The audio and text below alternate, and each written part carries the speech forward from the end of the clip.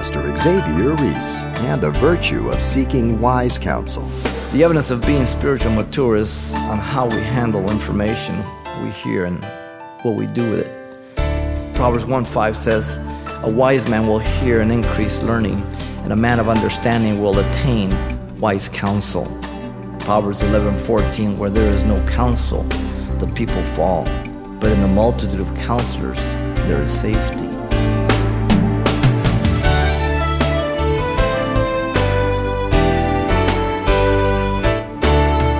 Welcome to Simple Truths, the daily half-hour study of God's Word with Xavier Reese, Senior Pastor of Calvary Chapel of Pasadena, California. In today's Simple Truths verse-by-verse study of the New Testament book of Philemon, we continue the story of transition from bondage to brotherhood that was brought about by Christian love and forgiveness, and providing wise counsel for the situation to the owner of the runaway slave Philemon is the Apostle Paul, making the appeal for restoration of the new convert Onesimus. Let's listen. Paul continues in his intercession for Onesimus, revealing his plan here in view of his plea to Philemon. Let me read here verse 12 to 14. "I am sending him back. You therefore receive him, that is my own heart, whom I wish to keep with me, that on your behalf he might minister to me in my chains for the gospel. But without your consent, I wanted to do nothing, that your good might not be by compulsion, as it were, but voluntary." This intercession for Onesimus reveals for us here the plan of Paul in view of his plea to Philemon. Let's begin here with the Apostle Paul's personal decision regarding Onesimus. Verse 12, "I am sending him back. You therefore receive him. That is my own heart." Paul was not going to retain Onesimus with him at Rome. It is very clear now. But rather going to send him back to Philemon. Paul, Onesimus, and Philemon were brothers in Christ. Look at verse 16. "No longer as a slave, but more than a slave, as beloved brother." They were all brothers now. Look at verse 17.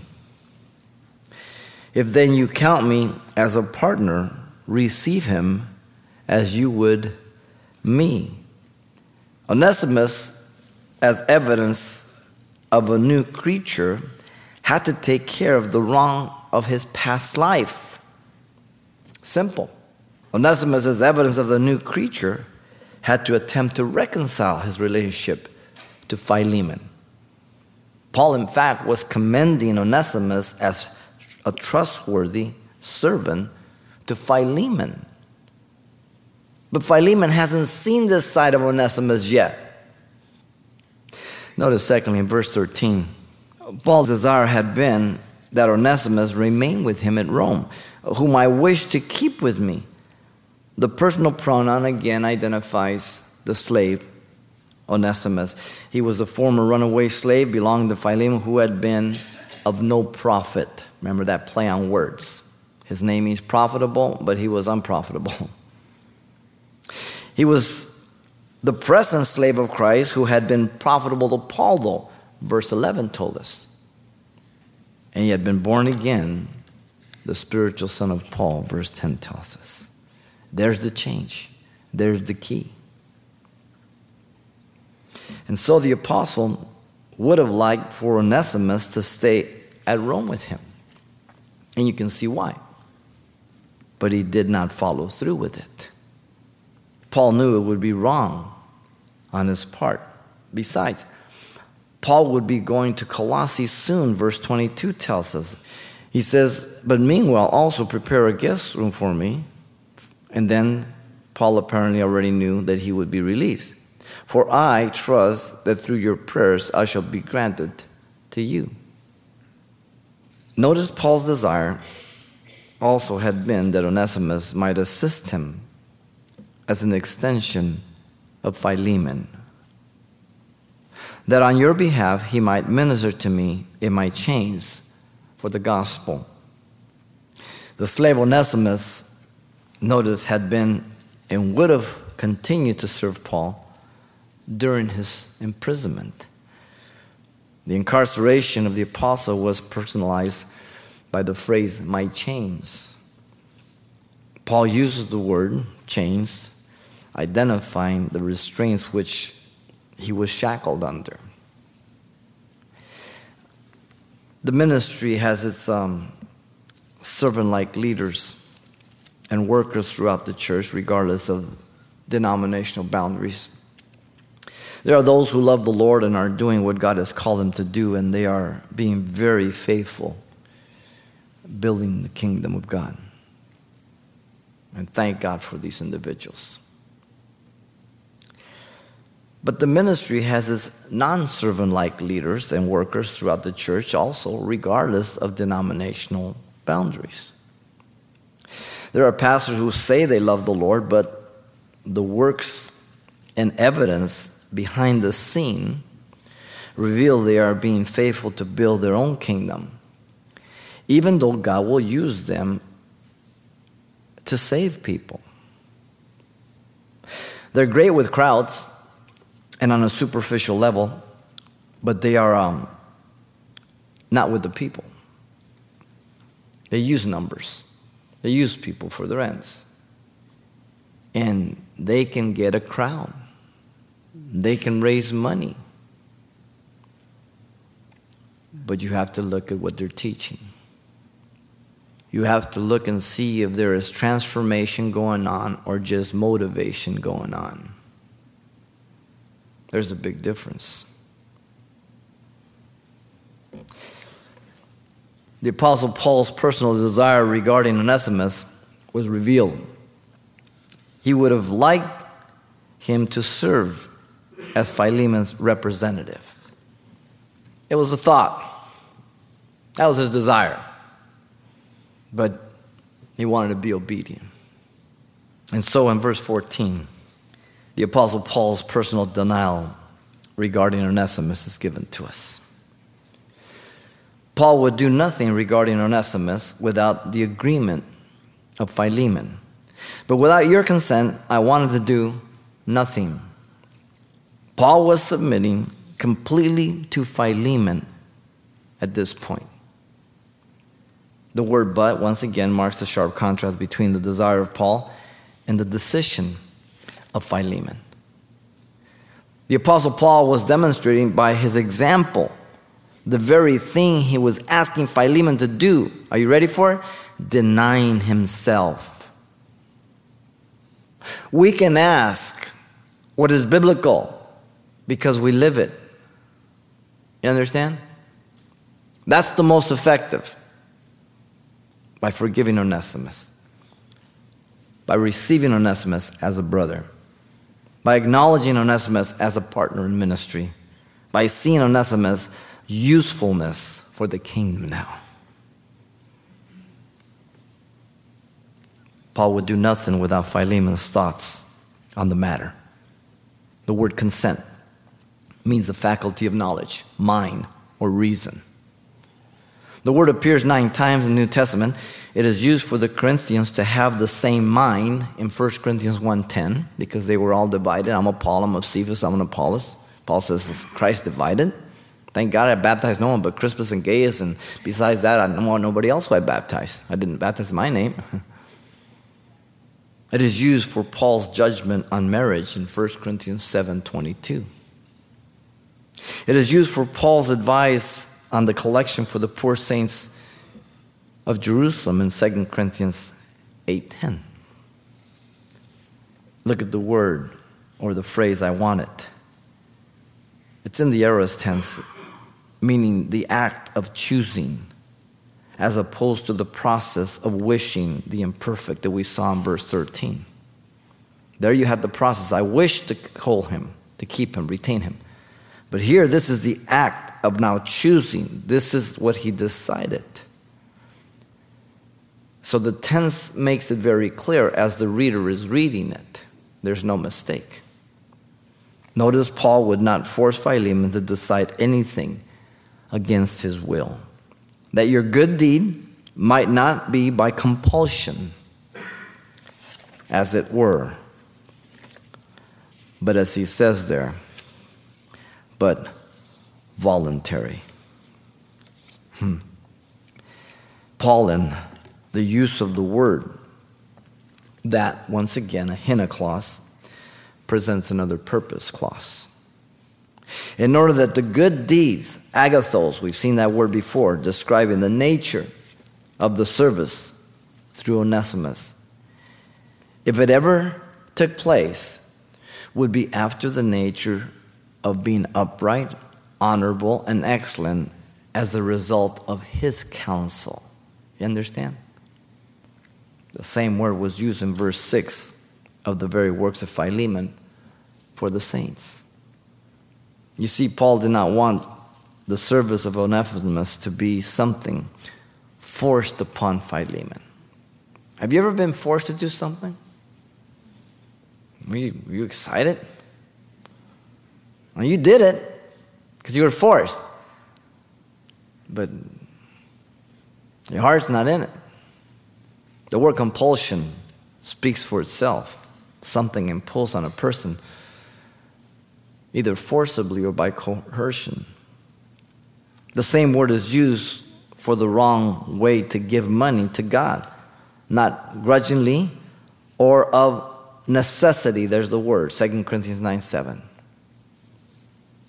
No one should ever be forced to give money to God. Begging and forcing and pleading and moving people emotionally, coercing them to give because we're going to get off the phone. Poor God, he's broke. I wonder if anybody's told God lately that he's broke. And so Paul would only expect and accept the exercise of Philemon's own free will, but voluntary. The apostle was looking for the permission of Philemon. Notice that. The word but is aya or Allah. A-L-L-A. It could be translated nevertheless, notwithstanding, or better, rather. The point is not a contrast between the two like the word but. The point is focusing on the better of the two at this point. I want your will. That's what I want. Wow. He's the aged Paul, the apostle, the prisoner of Jesus Christ. And he's respecting Philemon altogether. Wow. Now that's someone you look up to. That's someone you admire. I've known many men in position of leadership, and they have not led by example. They exercise their authority and power when they need it, rather than respecting others. The better of the two is described by the word voluntary. It means willingly, of one's own accord. What a great choice it is to be free to choose, huh? You can choose the type of car you want to buy. Honda, Toyota, Nissan, Chevy, Ford. You can pick the color you want. You can pick the interior you want. You're free to choose. When choice is removed from you, it's not quite the same. The adjective form here is found only this one time in the New Testament, voluntary. The adverb form is used 2 other times. In Hebrews 10:26, where it says that they willfully sin after they receive the truth. And in 1 Peter 5:2, willingly serving, not by compulsion, as the ministers of Christ. The apostle then would wait to hear Philemon's own decision, is what he's telling him. The apostle did not want to lay law or duty upon Philemon, but rather a complete freedom to decide on his own determination.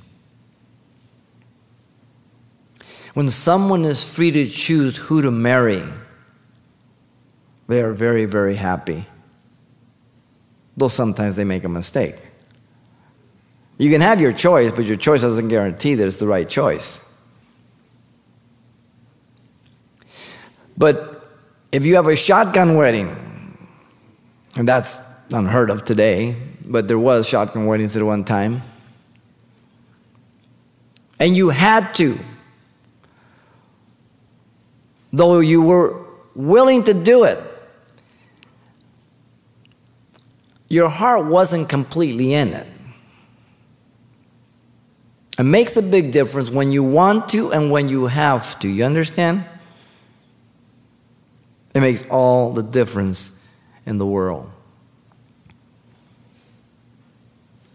The apostle needed to know the judgment of Philemon on the particular matter.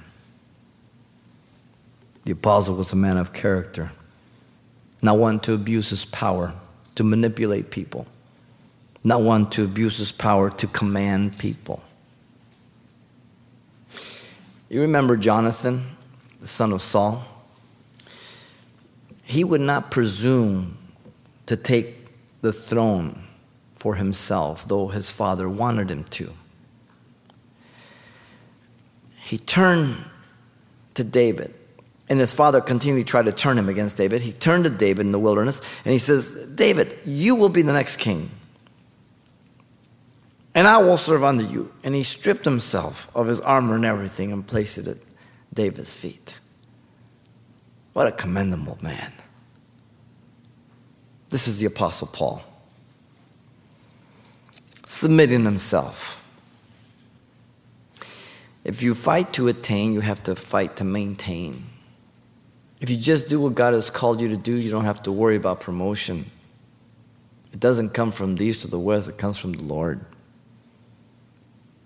You don't have to worry about anyone taking anything from you if God gave it to you. You just serve. Be what God's called you to be. The person who holds another in higher esteem than themselves will always speak to them first on any matter that regards them. But if you think of yourself higher than others, then you won't take the time to talk to the person. Because you figure, you know better, right? I don't want to talk to that idiot. He doesn't know anything. Be it regarding their time, property, or family. For people can become very presumptuous in their rights and authority over others. Be it in making a decision in ministry, the way they handle things sometimes. I need to go to them first. In the spirit of gentleness and meekness, Galatians says, right? The way I would want to be confronted. Not like, hey, what's this I hear? Come here. I said, you know what, John, can I talk to you? You know, somebody told me something, and I don't think it's true. I hope it isn't, but you're the only one that can verify. Can I ask you the question? Sure, what's up? The way I would want to be confronted, you understand? Big difference. Be it in hearing gossip, slander, or rumors. Matthew 18 is the key. Simple principle. Now the context there is when someone has something against you, you go to them. But the principle is simple. You always go back to the person. Always go back to the source. Don't run with information, gossip. Don't run with things. And always go back and verify it. The evidence of being spiritual mature is on how we handle information we hear and what we do with it. The simple principle, again, is you have to hear both sides. Real simple. Proverbs 1:5 says, a wise man will hear and increase learning, and a man of understanding will attain wise counsel. Then you have to assess the truthfulness of the information in light of all the facts available. Proverbs 18:13 says, he who answers a matter before he hears it, it is folly and shame to him. The old Arab proverb says it's better to be thought a fool than to open your mouth and remove all doubt. The precaution against pride is that whenever there is a question or not a clear answer, seek the counsel of others. Proverbs 11:14, where there is no counsel, the people fall. But in the multitude of counselors, there is safety. If I can see something clear and I've got the information, it's very clear in the scripture, fine. But I just can't put my finger, I'm not sure, then I need to talk to other people. I need to pray, I need to bounce things off. The nature of our relationship with God is one of choice and free will in response to His love. And so it is to be with our relationship with each other. Let me give you some of the one another's just in the book of Romans, okay? There are many one another's. In Romans 12:10 it says, "Be kindly affectionate to one another with brotherly love, in honor giving preference to one another." Romans 12:6, "Be of the same mind towards one another. Do not set your mind on high things, but associate with the humble. Do not be wise in your own opinion." Romans 13:8, "Owe no one anything except to love one another, for he who loves another has fulfilled the law." Romans 14:13, "Therefore let us not judge one another anymore, but rather resolve this, not to put a stumbling block or a cause to fall in our brother's way." Now the fact of not judging there means critically, without the facts, or too early. Romans 15:5, "Now may the God of patience and comfort grant you to be like-minded towards one another, according to Christ Jesus." Romans 15:7, "Therefore receive one another, just as Christ also received us, to the glory of God." Romans 15:14, "Now I myself am confident concerning you, my brother, that you are full of goodness, filled with all knowledge, able also to admonish one another." These are just some of the one another's that are found in the book of Romans. But they're enough to reprove us, rebuke us, and exhort us to do the biblical thing. Listen to the preacher, Solomon, in Ecclesiastes 12:13. "Let us hear the conclusion of the whole matter. Fear God and keep His commandments, for this is man's all." Two things He gives us. He knows we can't handle more than two things. He keeps it simple. The Apostle Paul's personal denial was communicated. He would not retain Onesimus without Philemon's say-so.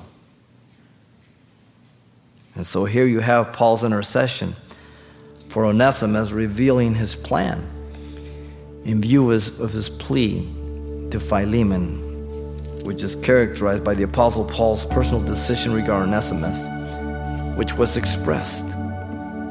The Apostle Paul's personal desire regarding Onesimus, which was revealed, and the Apostle Paul's personal denial of Onesimus, which was communicated. He lays it out. What a great guy. To the point. Not playing games, not playing church. That's our exhortation. There's so much playing church going on today. And Paul had great respect for Philemon. He demonstrated in word and in deed. Well, with that, let me say that Pastor Xavier Reese has been delivering a verse-by-verse study of Paul's epistle to Philemon, highlighting verses 12 through 14 today. Now, just before we close, let me mention that copies of today's Simple Truths message titled Paul's Respect for Philemon are available for only $4 on CD. And this will also include everything Pastor Xavier shared the last time we were together as well. So once again, the title to ask for is simply Paul's Respect for Philemon, or just mention today's date. You can request your copy by writing Simple Truths, 2200 East Colorado Boulevard, Pasadena, California, 91107. Or to make your request by phone, call 800-926-1485. Again, that's 800-926-1485. Or the address once again is Simple Truths, 2200 East Colorado Boulevard, Pasadena, California, 91107. And thanks for mentioning the call letters of this station when you get in touch. This helps us track the effectiveness of this ministry in your area. And then join us for more Simple Truths next time with Pastor Xavier Reese.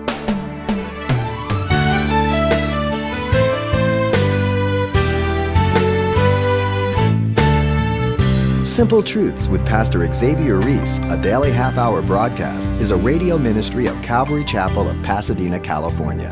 www.calvarychapelpasadena.com.